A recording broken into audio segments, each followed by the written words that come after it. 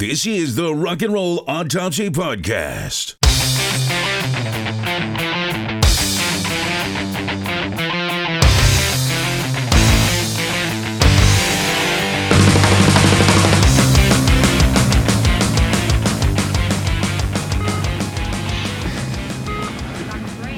All right, I'm going to zap her again.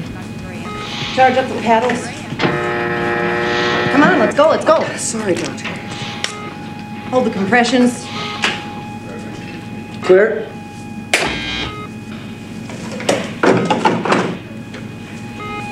Straight line.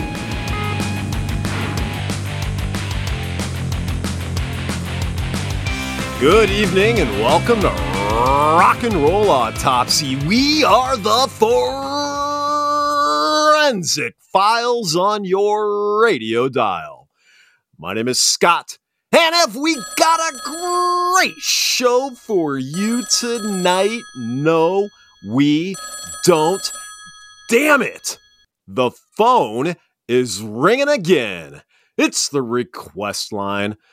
All right. Let's pick it up. WRNRA, east of the Rockies. Hey, breather, what's going on, man? You can't understand why David Lee Roth would publicly trash Wolfgang Van Halen? Yeah, I get it, man. It's a bummer when your rock and roll heroes behave like petulant, entitled, out of touch asshats. What do you mean it's not like Wolfgang did something really out of bounds and objectionable, like recording an overrated and amateur rock and roll podcast? Listen, you called the request line. Is there a song you'd like us to perform an autopsy on? I said... Dirty Laundry by Don Henley? You got it. All right, buckle up, gang. The subject of our rock and roll autopsy tonight will be Dirty Laundry by classic rock radio royalty Don Henley. We'll get the show started after these very important messages from our sponsors. What's up, music nerds? Are you tired of wading through a sea of mediocre music, desperately seeking to find a glimmer of greatness? You're in luck. My name is Mark, and I am the host of the podcast, Songs That Don't Suck. Each week, I scour the depths of new music playlists to unearth hidden gems that defy the trends and deliver pure sonic bliss. No matter the genre, if it doesn't suck, it's on my radar. So find us on your favorite podcast platform and subscribe today. And as always, keep searching for and listening to Songs That Don't Suck. Breaking news! What is this garbage you're watching? I want to watch the news. This is the news. All right, gang, we've got our intrepid rock and roll beat reporter on the line, Rico Gnu, with the good news. Rico, how are you? I'm hanging in there, man. How's it going? Not too shabby, dude. Hey, so tonight's news segment is kind of going to be... Sorry, I was cracking a nice cold lime-flavored LaCroix. Can't wait to dig into that. Tonight's news is going to be kind of like potluck dinner. I'm just going to throw a bunch of stuff out there, and we'll see what sticks, and we'll see how this goes. But first... more Van Halen news. It's the gift that keeps on giving, Scott. I mean, just when you think that it's been long enough and they could just go right off into the sunset, well, you know, Wolfie is doing his own thing, right? And I think he's trying to do his own thing. But the other guys, like Alex, is just riding off into the sunset. Like, he is off the fucking radar, and he is just doing exactly what he ought to be doing. But the other guys, Dave is the gift that keeps on giving, and now he's going after Wolfie. This, I don't know, have you had a chance to look at this at all? I'm vaguely aware of what was said. Okay, so let me just run this by you. I'm not sure, I'm not sure what to think about this, because if what he's saying is true, like, he kind of has a point. But then the other point is why go out of your way to say something in public about this? So, like, the first thing that he mentions in this article by Loudwire is how apparently, Dave is spouting off on how Wolfgang is feeling slighted because during the shows when they were touring, when Eddie Van Halen was still alive and they were doing their thing, apparently Wolfie was unhappy with the fact that David Lee Roth wasn't giving him enough attention on stage during the shows. I'm not sure, first of all, if that matters, if that's not a huge deal or not, but the fact that he went out of his way to say something about him now is, I think that's just poor taste, unnecessary. Before I get to the other ones, do you have a thought on this one? Like, this is really irrelevant non-news that he's making news out of, right?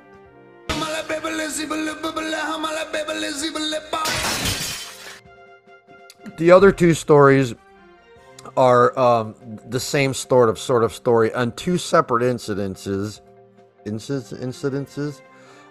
There were some age doesn't matter, but Dave goes out of his way to point out the fact that there was some, during a couple of different shows on the side stage, there was a couple of middle-aged women that were on the side stage that Wolfie noticed and went out of his way to have, in two different occasions, have these females that were side stage watching the show booted from the premises on two different occasions.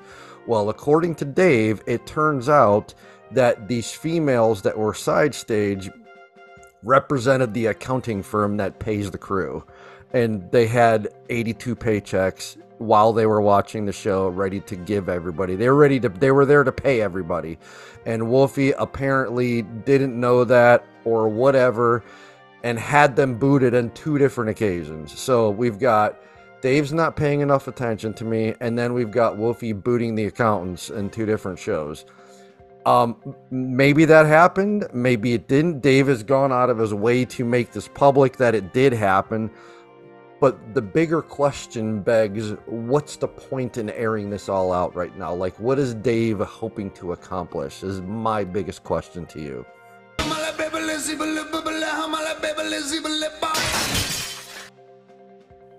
Yeah, and I think there were some pieces around the idea that these women were supposed to be credentialed by the band, and Eddie and Alex dropped the ball or didn't want them to be. I think it was implied in Dave's rant, so Wolfgang might have been getting rid of them in defense of his uncle and his dad, perhaps. Hey, dad and uncle don't want this, so I'll clean this up for them. But taking a step back to your point, what's the larger kind of reason behind this? This kind of like, I don't know, what's the word I'm looking for? Lashing out at Wolfie, seemingly without being provoked. Airing of dirty laundry? Yeah, I mean, yeah. At first, when I saw this, I thought it was kind of gross, and I'll tell you why. Because I don't care whether Wolfgang is, from everything I see and read, and I think I have a pretty good read on people when I see him in interviews, he seems like a straight-up guy, really well-adjusted. He seems like a good man. I'm not going to... People call him a kid all the time, like he's a teenager. The guy's in his 30s. He seems like a good person. Yep. So I'll say that. Growing up in like really unusual circumstances, but there's a lot of people in the industry, who are maybe bitter because their own, this certainly doesn't apply to Roth, who was super successful, but there are people who maybe tried to make it in the industry and didn't, or had some marginal degree of success, or maybe just a flash in the pan level of success. And so there's some jealousy of Wolfie's perceived advantage that he has had over others given his last name. So you can take that, and like, I'm not saying I endorse it, but I'm saying you can take that. I think that exists. I spent enough time reading Reddit pages and various, yes, I still go into forums online and read this stuff to actually hear musicians who existed 30 years ago. I'm not too happy about Wolfie's success today. But I think from a larger sense about Mr. Roth, I think Dave is having a difficult time kind of receding into the sunset. You know, he's 68 years old now, I think. He famously announced his retirement. I think we covered it on a news segment a couple of years ago when he did shortly after Eddie Van Halen died, when he canceled his Vegas residency and retired. And I think Dave is one of these people that's been in the public spotlight for really since the mid 70s, and on a national level, really since about like 1978. And like in a hyper famous level, probably since like 80. So this guy is like for decades been a public figure. And I think that there's probably like I get a sense maybe, and this is just me playing armchair psychologist, that he's maybe having a difficult time adjusting to a life without fame and attention and adulation and being relevant. And so you'll see him every couple of months. Like Sammy's constantly in the news because Sammy's always hyping something. So he's always kind of like stoking the fire, talking about Eddie, talking about Dave, talking about like Sammy's always fanning the PR flames because he always has product to push. Dave isn't doing that so much. He just releases rando songs on Spotify with no follow-up, nothing. Just puts them out there. But I just don't know that it feels like every couple of months he'll lash out at Sam. This thing at Wolfie is shocking to me. He'll just kind of say something and put himself, usually it's against Sam, but usually it's in response to Sam having provoked him. So I don't know. I just get a sense that maybe the guy just can't let go of the stardom a little bit. The Wolfie thing surprises me because I don't think you're going to say something about someone's son in a derogatory manner. And the original title of the video was "This fucking kid" until he changed it to like this darn kid or whatever it was. But I just don't think, for one thing, it's like disrespectful to the memory of Ed. And supposedly, even though we know they weren't friends, they were partners for a long time. So it's kind of disrespectful to Alex. It's disrespectful to Ed. Hell, it's disrespectful to Valerie Bertinelli. I mean, these are people in your life. You know what I mean? Like, I wouldn't say shit like ever about one of your kids or, you know what I mean? People in your life. I just wouldn't talk shit like that. I just wouldn't, because it's just inappropriate. You know what I mean? And to do it in a public forum, not to mention, when he was with Van Halen, he was a teenager, man. I mean, the kid was like 15 years old.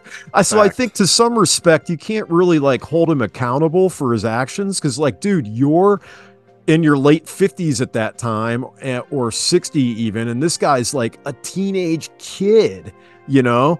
And it's like, I don't know, man. It's weird to pick on somebody so much younger than you are. It's just weird, you know? Yeah, and on top of that, not only is he a teenager, but it's not any secret how wrinkled the relationship between the brothers and Roth had been over the decades. You know, I mean, that's not, by the time he's playing with the band, and he's probably seeing it, that it's never been a big giant secret that those guys have never been super best friends, right? And so if there's a situation where there's some people side stage that aren't credentialed, you're a teenager, you're gonna, and you love your dad, and your dad loves you, and your uncle loves you just as much, and you love him, and you're gonna go by your dad and your uncle. And if your dad and your uncle didn't credential these people, you're going to go by what they said. And if they're busy doing something else, then you're going to follow their lead. And if their lead, your father, who you worship for good reason, who he worships you, if he didn't credential these people, then it's probably for a reason. And so you're going to trust your dad and you're going to trust your uncle and you're going to get him the hell out of there. And it doesn't matter who they wound up really being. But to your point, it feels like, agree, totally, that it feels like Dave would never rip off these kinds of comments had Eddie still been alive. It feels like he now that Eddie's gone, he feels like he can let her rip and there's no consequences for it, right? Now, I don't know what's going to happen with Alex. Maybe Alex has already talked to him about it. Maybe he just is going to ignore it. I don't know. But I really feel like he just wouldn't have the sack to say something like that, like this fucking kid, with Eddie being alive. Because to your point, like the famous story about Eddie Van Halen jamming with Pantera, and they still had his equipment, so he showed up with fucking cut off jeans and bare feet and the fucking gun and pointed the gun at him and saying, "I want my shit back." Like Eddie Van Halen would do exactly what you said. He would show up to Dave's house and probably break his jaw. And Dave knows that, and he knows nothing's gonna happen now.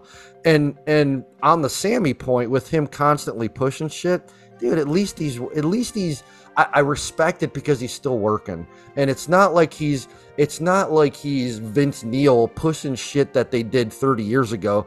He's still working, he's still making music, they're still playing, he's still running his bars. And so when you're a business owner and you're still playing, I don't really have as much of a problem with him constantly pushing shit because he's still working. Like, I gotta, at least, Roth is, just to your point again, not doing anything.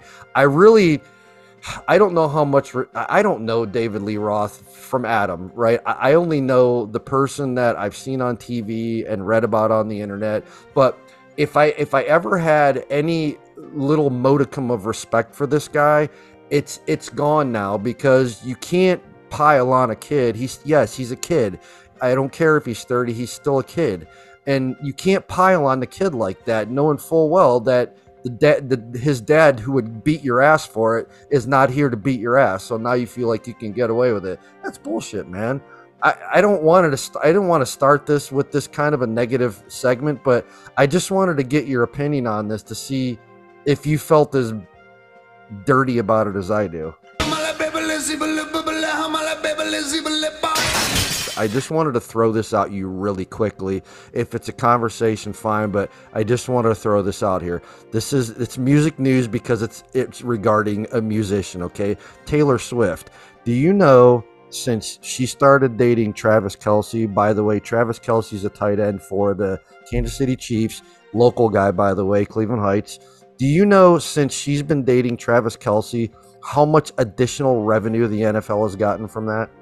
There's an actual number. Have you seen it? Yes, you sent it to me. I'm not going to say it out loud because I don't remember it. It was big. It's $331 million in additional revenue from all kinds of different directions that the NFL has now gained as a result of Taylor Swift dating Travis Kelce.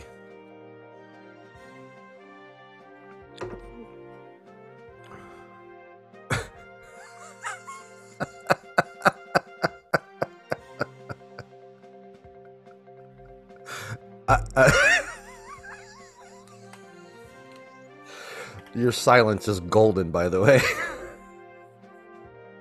Yeah, it doesn't require like a response. I just wanted to throw that out there. She's a very famous, talented musician, and her footprint is gigantic, and she casts a very big shadow. So the NFL is benefiting from her relationship with Travis Kelce. So we're gonna go back. Hold on, stop. Oh, okay. I thought. Oh, so all right. Go ahead. Sorry. I just a side to that. Yeah. What is your favorite Taylor Swift song? I only know part of one song. Got a blank space, baby. And I'll write your name. That's the only part of any Taylor Swift song I know. Is the chorus part of Blank Space, I think is the name of the song. I know she put a really big album out called 1989. I know during COVID she put out kind of like a different type of an album that I listened to, and that one that she did during COVID is really great, by the way. I don't know the name of it. It's kind of it's a little out of her groove, so to speak. She kind of went rogue on this album, and it was a different type of a thing, and I listened to that. That's the only album I listened to of hers, like front to back, and it's really great. She's a very amazingly talented person, and I watched the documentary about her on Netflix, and mad respect to her. She's very hardworking, super talented, writes all her own shit. What about you? Do you have one? There's a point to this question. I mean, okay. You gave way more of an answer than it really required, but thank you for excessiveness, I guess. But I only know one Taylor Swift song, and I only know it because I think it was on, like, when my kids were young, it was on one of those, like, Kids Bop sets or something. It's called Shake It Off. Oh, yeah. I know that one. So I only know one Taylor Swift song, and it had me thinking. We talk about Rick Beato sometimes on this, and Rick Beato had a 30-minute interview with, I think it was brought up during this interview. I hope it was, because otherwise I'm referencing the wrong Beato vid. But he had an industry executive on that he interviewed, a former guy who was like a talent scout for a record label during kind of like the late 90s, early 2000s, right around the time rock and roll was kind of in its last, kind of heyday run, and they got somehow on the topic of Taylor Swift briefly, and one of them remarked that Taylor Swift is the biggest cult act ever. And the reason being is because there's no denying how huge she is. She's gigantic, and it's like Godzilla-sized gigantic. Like we haven't seen this really since like Michael Jackson. I think there was like Beatlemania, Michael Jackson, and now Taylor Swift in terms of these large like cultural phenomena, right? Yeah, totally. So the idea of being the largest cult act ever was the idea that she's gigantic in popularity, but yet a large swath of people who aren't like head in their sand people, like people that like are functioning in society, don't know any of her music. None. So it's like a different kind of thing than what we saw with like Michael Jackson or the Beatles, Elvis, whatever, when they were big and like ruling the pop universe. Even non-fans had a passing familiarity with their music. Yeah. But she's Godzilla-sized huge, and there are large swaths of people, and not people who are like ostriches. People who are functioning in society, people who use computers and the internet and have lives and jobs and responsibilities and see movies and buy stuff, like actual human beings who don't know any of her music, wouldn't know a Taylor Swift song if it walked up and bit him in the ass. I saw Mike Portnoy on a video, and Mike is a legit musicologist. The guy is a fan of he's not just a fan, he is one of these like music swamis who like knows He's intimate a theorist. Yes, and he knows like the inside out of like Frank Zappa and like Weather Report and like real good musicologist stuff. This guy understands, and he said, and Beyonce had just won another armful of Grammys, and she's like won more Grammys than anyone who's ever like walked the face of the earth. And he was like, I've never heard a single Beyonce song, And this is Portnoy, who was like a musicologist. And I think it's weird because something's happened in the culture where things can get gigantic and not touch people. Like we've somehow become more fractured. It reminds me of like when MASH ended, you know, and like the finale of MASH was like the most watched television show like ever. Like the whole planet watched the finale of MASH. Oh yeah. Like that could never happen today. Because even when things get as big as like Beyonce or Taylor Swift, there's a large segment of the population that doesn't have a fucking clue about it. Which is like, why is that, you know? That's a great question, man. Like, only the dedicated Swifties would know her catalog, and only the Beyonce, the dedicated Beyonce fans. You're exactly right, dude. And that is, wow. What is the answer to that? I have no fucking idea, because they are celebrated globally like cult icons, and yet nobody knows what they do. And are we just saying that because we're just a bunch of old Gen X dudes? Or is Beato saying that because he's a boomer, or maybe a borderline boomer? Or is that really the fact? That's a great question, man. It's I never thought of it in that way, but it is so true. I don't have an answer for you. But I guess the point I'm making, though, is that it probably is generational, but in the past, even the generations that weren't in, even the generations a few ahead of, say, Michael Jackson or Elvis, couldn't escape the impact of it. Yeah. Do you see what I'm saying? Well, and true. You would think, like, my dad, who was completely stuck in the past and knew fucking Michael Jackson and the red leather jacket and all that crap. You know what I mean?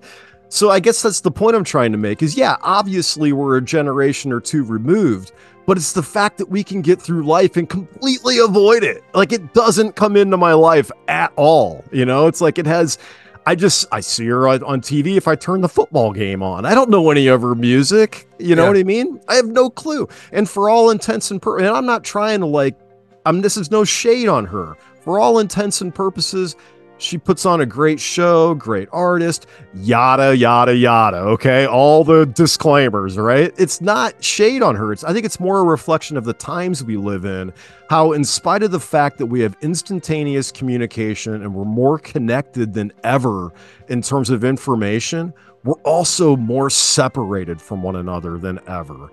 It's a weird thing. The availability of everything. Music, let's just stick to that. Music has never been more available than it is now. You have the ability to suck in hours and hours, hundreds of thousands of hours of music is available to you. And yet everything is we are all so stovepiped to our own interests. And we have no connection to anything that is not in our stovepipe. And ironically, back in the day when it was just sound waves going over from antenna to antenna, to your point, your dad knew the Beatles. My mom didn't like the Beatles, but she knew Beatles songs. She didn't like the Beatles, but she still knew their music. She knew she hated Jimi Hendrix, but she could still recognize a Jimi Hendrix song if she heard it.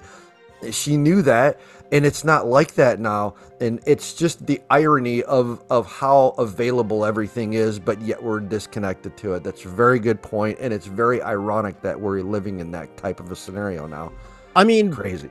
For all intents and purposes, I have two, my daughters are in the age demographic for fucking Taylor Swift. Huh? So how the hell I've completely avoided her music? It doesn't. And they don't listen to Taylor Swift. I was going to ask you if they listen to that. No, they're actually annoyed by their friends who are Swifties. They have friends but I don't know. So I have my daughters play music. I've never heard of Taylor Swift. I only know the one song from Kids Bop. That's it. Just the Shake It Off one, right? That's it. Anyway, enough about that. Let's take a quick break. When we get back, we're going to be talking, speaking of airing dirty laundry, David Lee Roth, we're going to be talking about the song Dirty Laundry by Don Henley. So stick around. We'll be right back. Looking for a good rock and roll book? Do you watch a ton of rock and roll documentaries like I do? Well, that's why I started the Rock Talk Studio podcast to be the place to go for previews, reviews, and recommendations of rock and roll books, documentaries, and movies. Every first Tuesday of the month, the Rock Talk Studio gets you caught up on all the latest and points out where to go for the good stuff. Give me 20 minutes and I'll get you caught up on the world of rock and roll books, docs, and movies from every possible angle and leave you with a no-doubt decision on where to spend your time and money. Fan or just casual fan, or maybe you're on the fence and just looking for something new to check out, either way, I got you covered. Recently on the show, I've talked about books and documentaries from everyone and everything from David Bowie, Randy Rhoads and the Allman Brothers, to the Abbey Road Studios, Cheap Trick, Stevie Ray Vaughan, Little Richard, and more. Join me, Big Rick, every Tuesday of the month as I host the Rock Talk Studio podcast, the ultimate review of rock and roll books, documentaries, and movies. Our Mind on Music is a podcast that covers all things music. We cover all genres and we welcome all perspectives, from musicians, producers, and content creators to music enthusiasts. We have discussions, interviews, opinions, and much, much more. We hope you'll join us every week. Our Mind on Music on YouTube and all streaming platforms. We are gathered here to remember rock and roll. Rock was born, the rambunctious son of country western and blues, in the year of our Lord, 1955. On this day, the birth of rock and roll gifted unto the world a gyrating pelvis, a throbbing beat, and a pulsating rhythm, a sound so infectious and rollicking that it would endow previously scrupulous young minds with identity, individualism, and purpose, thus setting forth a multi-generational pursuit of all that is loud, debaucherous, and unholy. But, sadly, like all earthly endeavors, rock too must perish.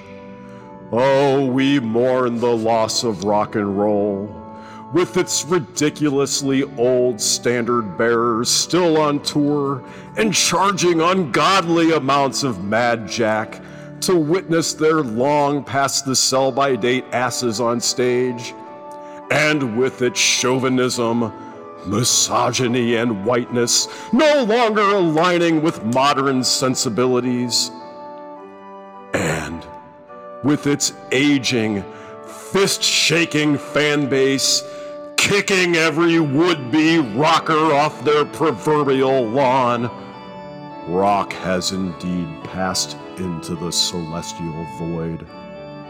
May rock rest in peace in eternal cacophonous slumber. Amen. Thank you for that, Scott. You are listening to the Rock and Roll Autopsy Podcast. The Autopsy Report. Hey, all right. Hey, thanks for sticking around with us. Thanks for listening. Shout out to everyone out there who's tuning in, especially our new good friend Don in Guatemala. As soon as we get down there, bro, you're going to hook us up with those really colorful drinks with the umbrellas, I hope. So can't wait for that. Anyway, let's get into this. This is Dirty Laundry by Don Henley. This is from 1982, Scott.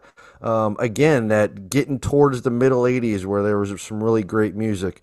This is off the album I Can't Stand Still, B-Sides. This song's a little bit longer, actually. Just over 5.5 minutes, which is kind of longish for that time period. Mostly, things still needed to be radio friendly, and the industry likes for that to be around 3.5 minutes or so. So this is a little longer.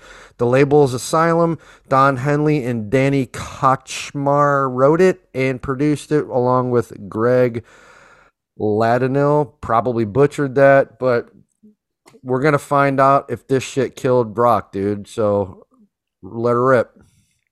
Thank you, man. Don Henley. I'm going to tell you what, dude, just so you know, this episode might not ever see the light of day. That's okay.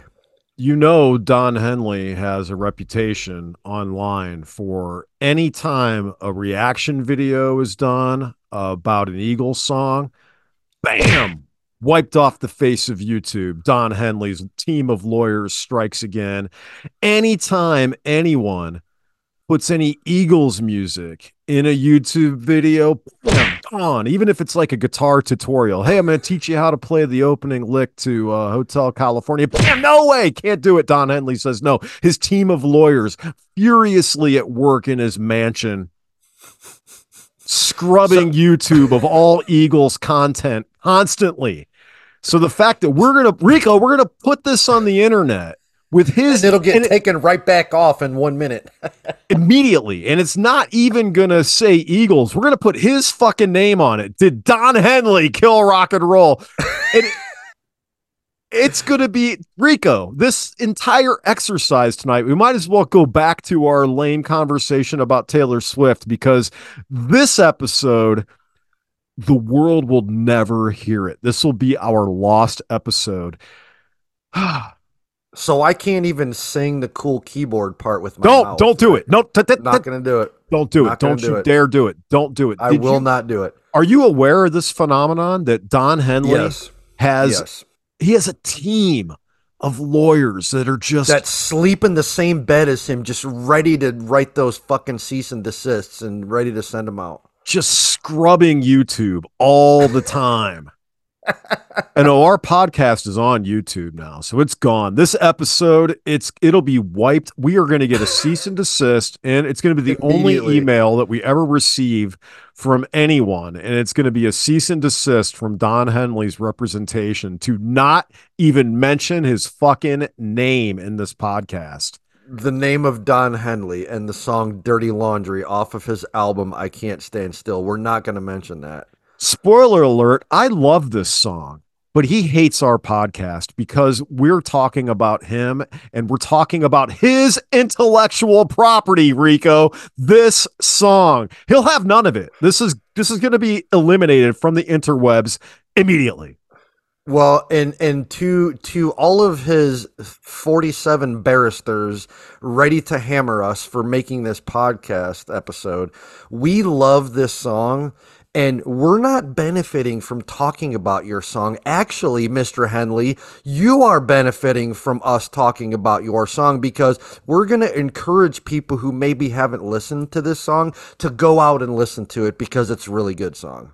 You have just made the same argument that every YouTube content creator makes after they've had their Eagles reaction or Eagles guitar lesson or Eagles breakdown yanked from YouTube. They all do the video where they go on afterwards and they say, sorry guys, got a copyright strike and a cease and desist from Don Henley's representation.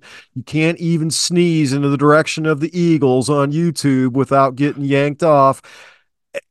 And then they say, but don't you understand that we're actually keeping your music alive for a future He doesn't care. Doesn't care. Well, you know what? We're going to fucking do this anyways. And if it's only up for 5 minutes, then it's up for 5 minutes. And that's it. So we're going to talk Flirty Mondry by Ron Drenley. I like that. All right. Flirty Laundry. Did it kill rock and roll? Ron Friendly. What'd you say? Ron Friendly. Ron Friendly. Did you ever do a double talk when you were a kid where you would, it was like a little bit like Pig Latin. You would put an I and a B after every vowel. Mm-hmm. I'm not very good at it, but I've heard it done and I've tried it a few times, but it's like you trying to read German. I'm just not good at it. Let's hear some. Well, your name would not be Rico. It would be Ryby Kaibo. Ryby Kaibo, Skybot, right? Wouldn't it be Skybot? Yes, Skybot. Yep. Nice. All right. Dibon Heibenleiby. Diber Tybee Leibendreiby.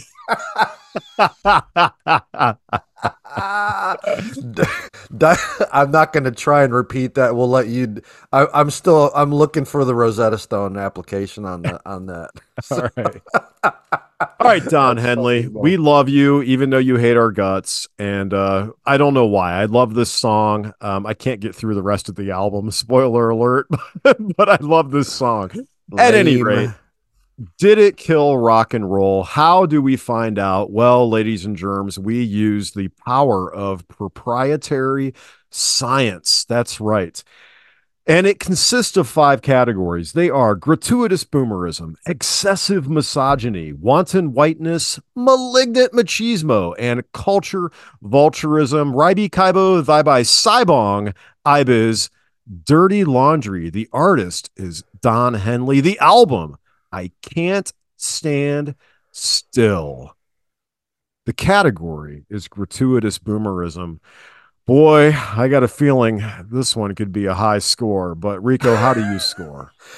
Well, Scott, if we're talking about just the see, here's the, and we're gonna get into this as we go along, but Don Henley is like the Bitterman's Bitterman of rock and roll. Am I wrong about that? Right? Wouldn't you say that?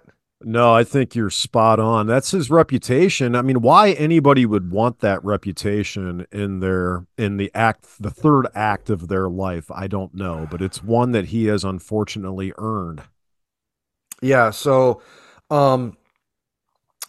he's a gigantic boomer ass Bitterman, and this song it's a great song, and I love the way it's written, and I love it for a lot of reasons, but the events that we'll get into that inspired this just reinforce just how much of a delusional Bitterman he really is.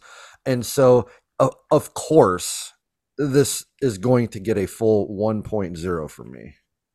Yeah, Mr. Don Henley, born in, let me scroll up here, 1947. So he's firmly ensconced in the boomer generation. He's an early boomer. He's a Texan, and I would absolutely score this a solid 1 as well. Not just for his age and his demeanor and his reputation, but I think the Eagles are a boomer band, True. So I'm going to score it a 1 as well. Although this is solo, this is not the Eagles, but you get it. The guy's known for being a frontman of the Eagles. Right. Let's move on. Category 2, excessive misogyny. And Rico, I have the lyrics available. Oh, look, there's Taylor Swift on my screen in an ad right now. That's crazy. Beauty. You never see her. Yeah, that never happens. Never happens. I have the lyrics available if you need to hear them. Yeah, and I just want to quickly say that since we've been doing these CockCap live reads, our product has taken off. Like, we can't keep up with all the orders, so we're looking for other sponsors to jump into this spoken word segment. So if you want to sponsor us, we'll live read your product. Just email us and we'll let it rip, dude. You can experience the success that we have experienced with the mountain of orders for our new CockCap product. So just email us, rockandrollautopsy@gmail.com. We'll hook you up. Don't worry. Back to you, Scott. I make my living off the evening news. Just give me something I can use. People love it when you lose. They love dirty laundry. Well, I could have been an actor, but I wound up here. I just have to look good. I don't have to be clear. Come and whisper in my ear. Give us dirty laundry. Kick them when they're up. Kick them when they're down. Kick them when they're up. Kick them when they're down. Kick them when they're up. Kick them when they're down. Kick them when they're up. Kick them all around. We got the bubble-headed beach blonde. Comes on at 5. She'll tell you about the plane crash with a gleam in her eye. It's interesting when people die. Give us dirty laundry. Rico, do you need to hear any more? Nope. I'm singing the cool keyboard part in my head and not on the mic because Don Henley, Mr. Bitterman, the Clint Eastwood of rock and roll, Get off my lawn. doesn't want us to talk about his song. So I'm listening to it in my brain. It's a cool groove, dude. I really like the groove of this song. The only, excessive misogyny, Big Red Truck, Captain Obvious stuff here. The only thing in this song that could maybe be construed perhaps is the bubble-headed beach blonde comment. I believe specifically directed at somebody. I can't remember her name. Lund is what she went by. An LA news anchor. Christy Lund, is that her first name? I don't know, maybe anyway, I believe specifically directed at somebody. And so no, this definitely not going to get any points for me on excessive misogyny, but dude, we usually use this part of the autopsy to talk about maybe how the song was constructed and what went behind it. In this particular case, goddamn, I feel like you could go into a deep wormhole on this, but yeah, dude, like if you it's really no big secret what inspired this song. Like, he feels like how the news has sensationalized like negative things that have happened to people, in particular celebrities. Like Elvis's death was made such a big deal, and Natalie Wood was specifically mentioned. John Belushi specifically mentioned on his death. But listen, dude, when you specifically John Belushi, he was a brilliant comedian who, in his brilliance, still didn't feel like he got the quan that he deserved. And there's stories to back that up, actually. And when you speedball, if you're a famous comedian who dies from speedballing, that's probably going to make the news, and people are probably going to talk about it. The problem we have here is these people seek fame and fortune and then only want the good things that come with the fame and fortune. Inevitably, life is yin and yang, dude. There's going to be bad that comes with the good. There's going to be people who love you, but there's also going to be people who want to hammer you, and that's just part of life. And unfortunately, these people are so used to getting their asses kissed that they can't handle any of the non-ass kissing that happens. I don't want to steal your thunder. This gets a 0 from me, but there's more to that story that I want to get into as we go about what I believe really caused him to write this song. And that was what happened to him and the 16-year-old that OD'd at his party. But that gets a 0 from me, Scott. Yeah, I'm going to give it a 0 for excessive misogyny as well. And I'll let you get into the teenager stuff at a later point. Yep. Yeah, I think the lyrics are brilliant. I mean, even if obviously I've always loved this song, and really I love it because of the lyrics. The music, I could take or leave. And I feel like the lyrics have only become more applicable as this is 1982. And I feel like these lyrics resonate more with each passing year. At the time he's talking about the 5 o'clock news and tabloids, and by the mid 80s the 5 o'clock news on your local TV show would morph into 24-hour news on cable television.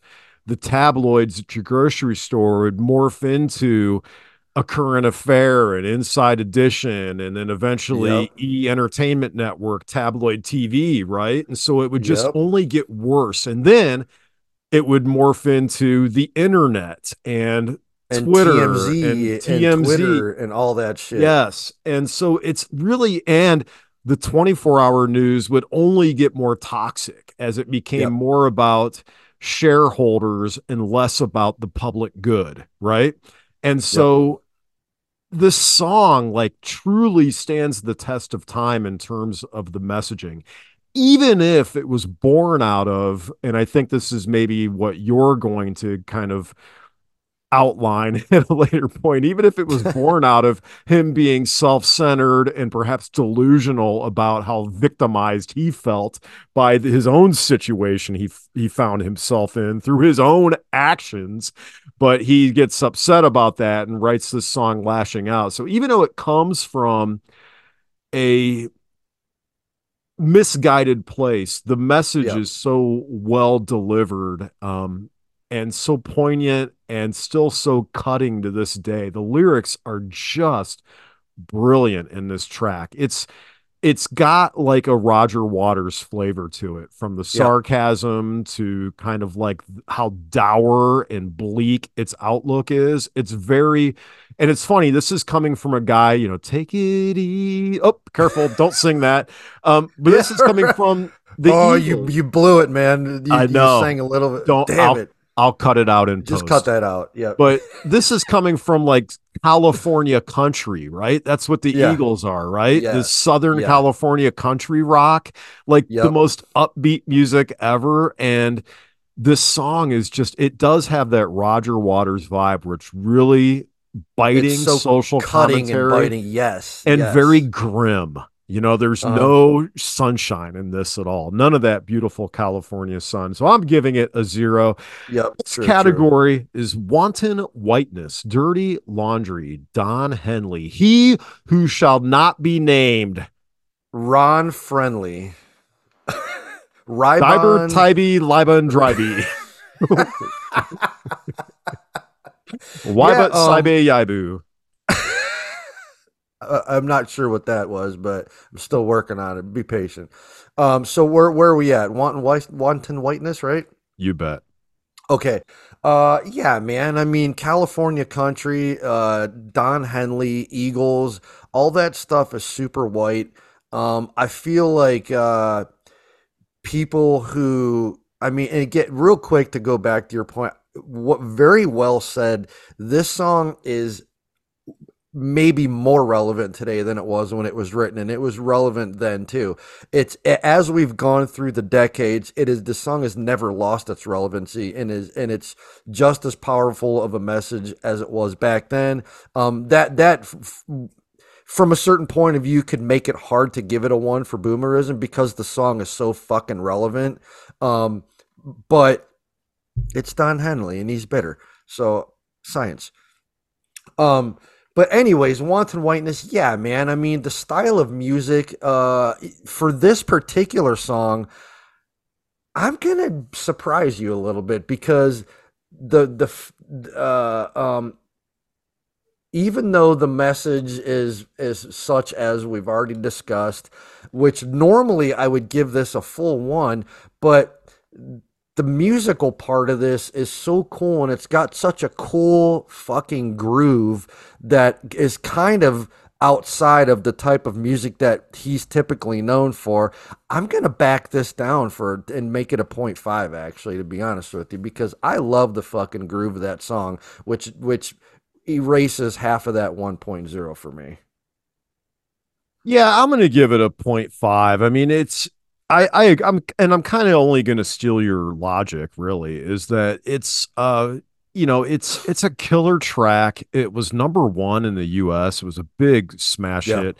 I've always had this like theory about Don Henley that, like, I mean, his music for me growing up, and I'm sure it was for you too, when you think of like the dominance of kind of like FM radio in a large portion of our life pre-internet, Don Henley's voice was like made for FM radio. Like, is there any, I think him and like Paul Rogers, like those guys are like, when I hear their voices, it makes me think of FM radio. I think like you could have him sing the phone book and it would be a hit, you know?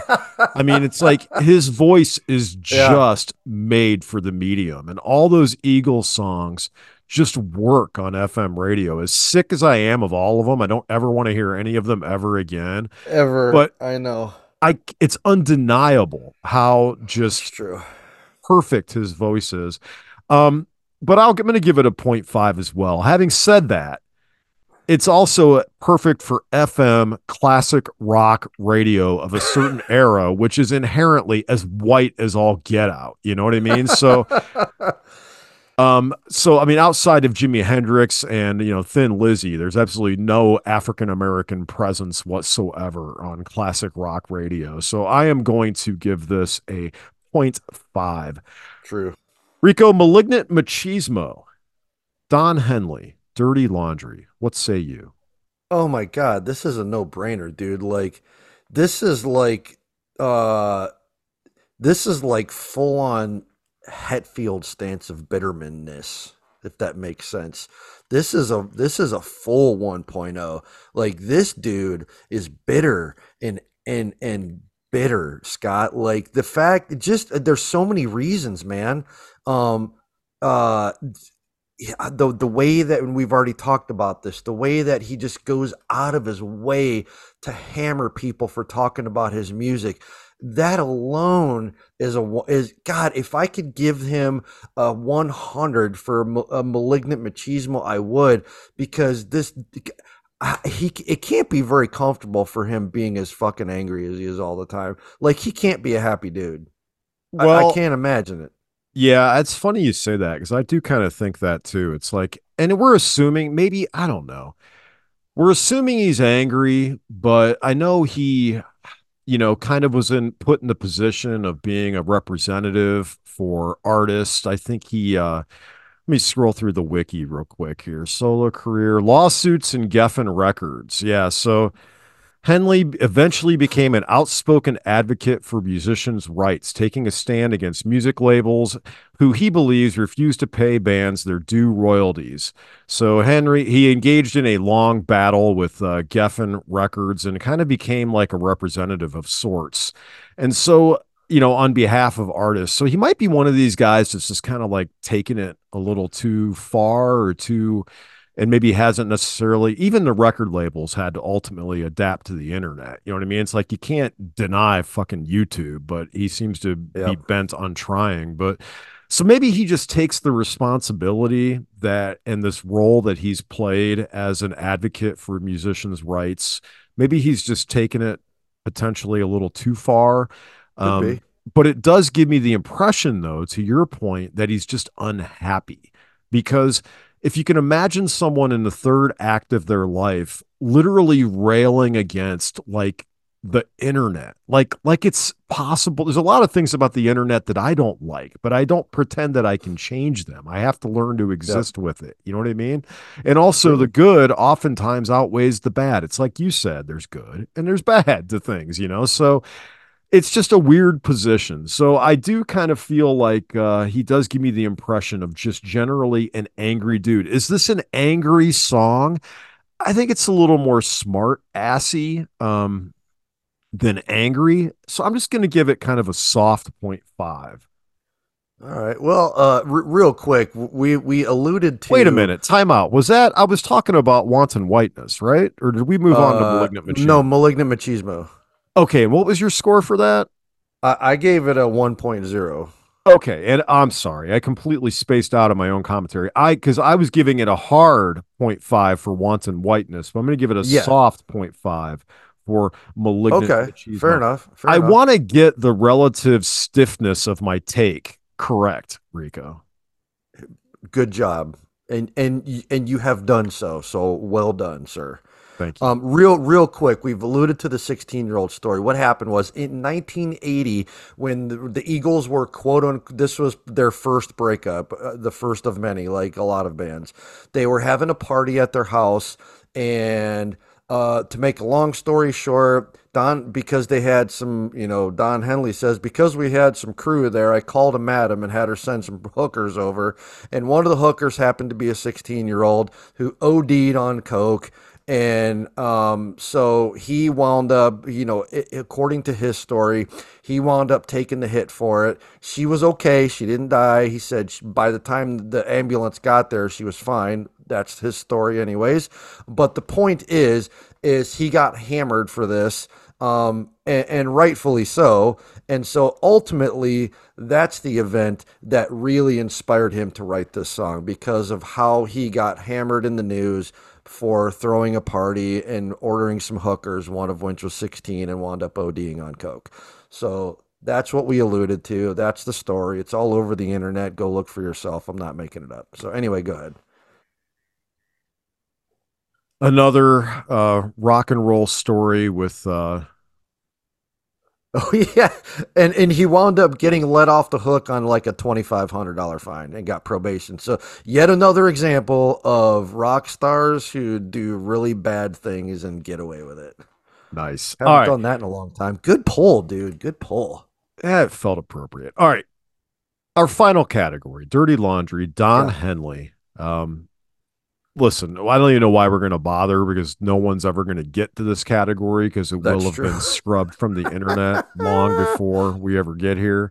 That's But a we'll good go point. through just because we're Just go through the completists. motions, right? Yeah, We're professionals and we have to do this. we'll So get an official score on the record, even if it ends up in the dark web at some point. All right, yeah. Rico. Culture vulturism. Dirty laundry. What say you?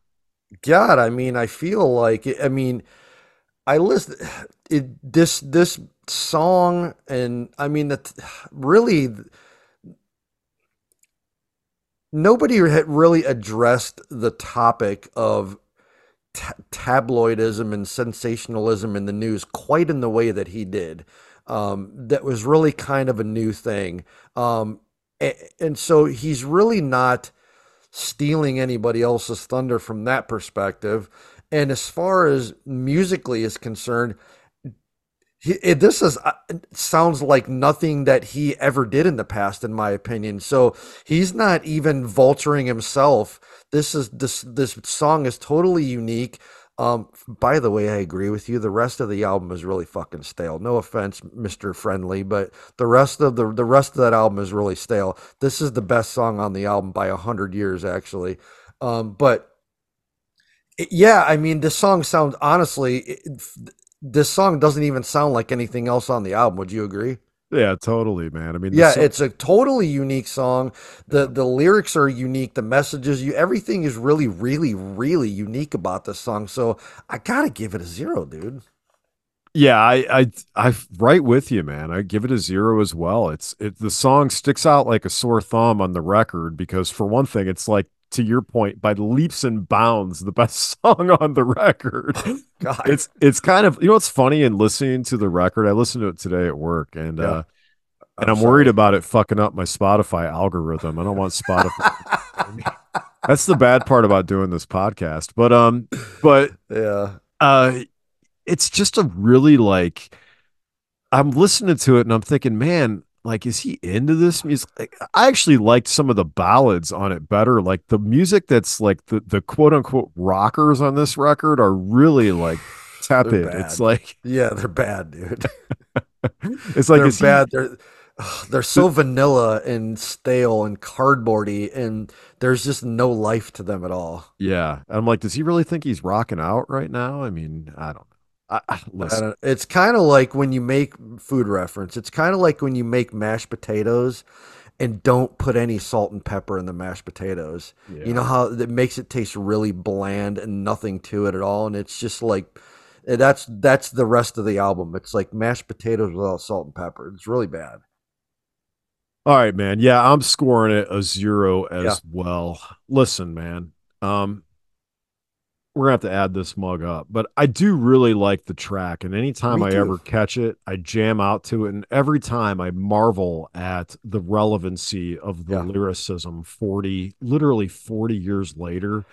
It's pretty amazing that a song can grow in relevance over time, especially from an artist as seemingly irrelevant and out of step with the times as Don Henley, a man who's devoted his life to being out of step with the times. What do you think the chances are that he's just too old to care and this episode actually falls through the cracks and actually stays out there in the universe for a while? I don't know, man. I don't even think it's him. I think it's his team of lawyers that he's got working around the clock. They're in a room in his mansion. He slides food under the door on a tray through to them so that they can eat and sustain themselves, so they can stay awake all hours of the day, scouring the internet. They probably have our Zoom feed tapped right now and already know that we're doing this. That's probably true. There'll probably be, you ever see those clips where people like jump on to other people's Zooms and like crash the Yes. party? It'll be somebody Yeah. is going to issue us like a, we're going to get served right here in the middle of the Zoom call. Before we even had the scores up, they're going to slap us with a fucking letter right across the screen. I mean, isn't it like the hardest It's like the toughest part about getting older to me is not really like staying relevant, but like just trying to come to a place of like acceptance and not being bitter, is you have to reconcile with some shit, because no matter how great your life is, there's going to be some stuff that didn't happen. You know what I mean? No, that's true, man. Like the hardest thing about getting old is remembering to be flexible. And the older that you get, the more you have to pay attention to being flexible and not being so rigid. And it's really fucking hard sometimes. I totally agree with you. It really is. I think I heard Morgan Freeman say that like the key to like aging gracefully is I think it's Morgan Freeman. I hope it is, but it's like, I think I heard him say in an interview where it's just, you just cannot allow yourself to become bitter, because everybody's life is going to have some disappointments along the way, and you can't let those things eat at you. What could be uglier than being bitter as an older person? Yep. Those things that are That's sexy, true. like if you're angry and young, you're sexy, but if you're angry and old, everyone hates you. You're a pariah and nobody wants to be around you. Right. So lesson to anybody over the age of what, 45, right? Once you hit 40, start focusing on being flexible. Don't be bitter. We're not on, to use your words, we're visiting this mortal coil only for a very short amount of time. And if you spend the second half, if you spend side B of your album being bitter, then you're going to miss out a lot of stuff. And so just be aware of that and be nice and be positive and be flexible, because you're going to feel a lot better for it. Amazing. Rico, I got to tell you, man, we got to wrap it. We're running out of time, but some nights I don't really have the words, and I just sit here and I watch you in amazement as you kind of like lift me up to help me get through the podcast. So good on you, and thank you, sir. All right, let's tally this sucker up. I've got Dirty Laundry, Don Henley. I've got 2 points. 2 points. I've got, let's see, 85, 3 times 2. I've got 2.5. For a grand total of 4.5. Makes sense. The song is so good that it overcomes the bitterman who wrote it and puts it right slap in the middle, and it just makes total sense. The science works again, of course it does.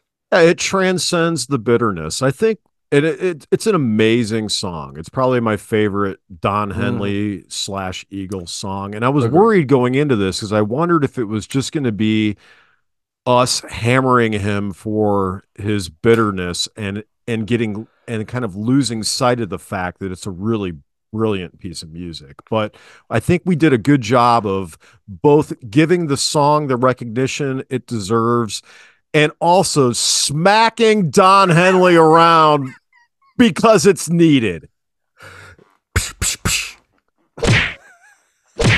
And his gigantic team of lawyers who are listening to us right now.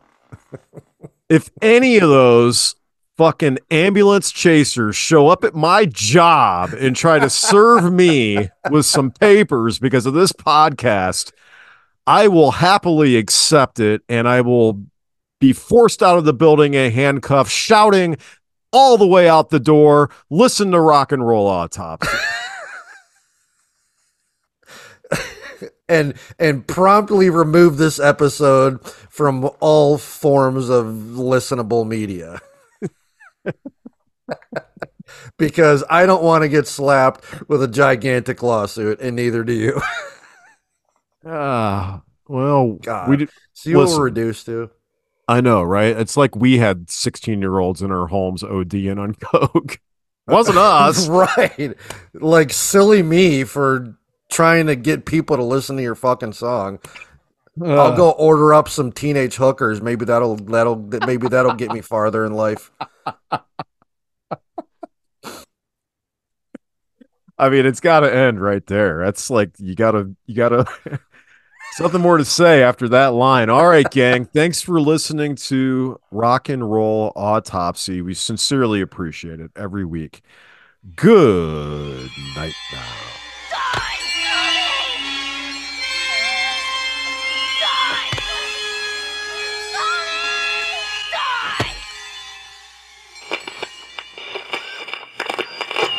Let me have that special rock and roll music.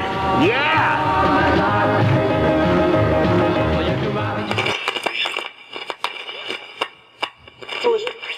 Let me tell you, so the lyrics to real rock music is nothing more than satanic cyanide. Get it out of your house, throw it out, and burn it. It has no place in the house of the righteous. Guys, it was like a mistake. There's no mistake anymore.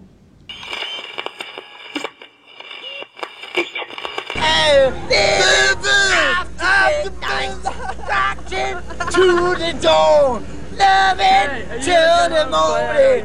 I'm gone.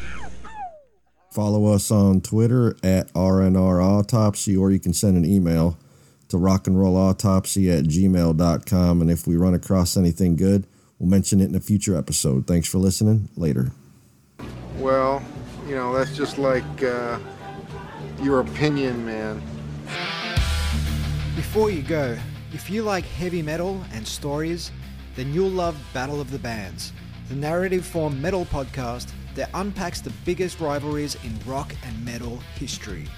Season 1 took in Megadeth versus Metallica, and Season 2 went across the divide to explore the beef between Judas Priest and Iron Maiden.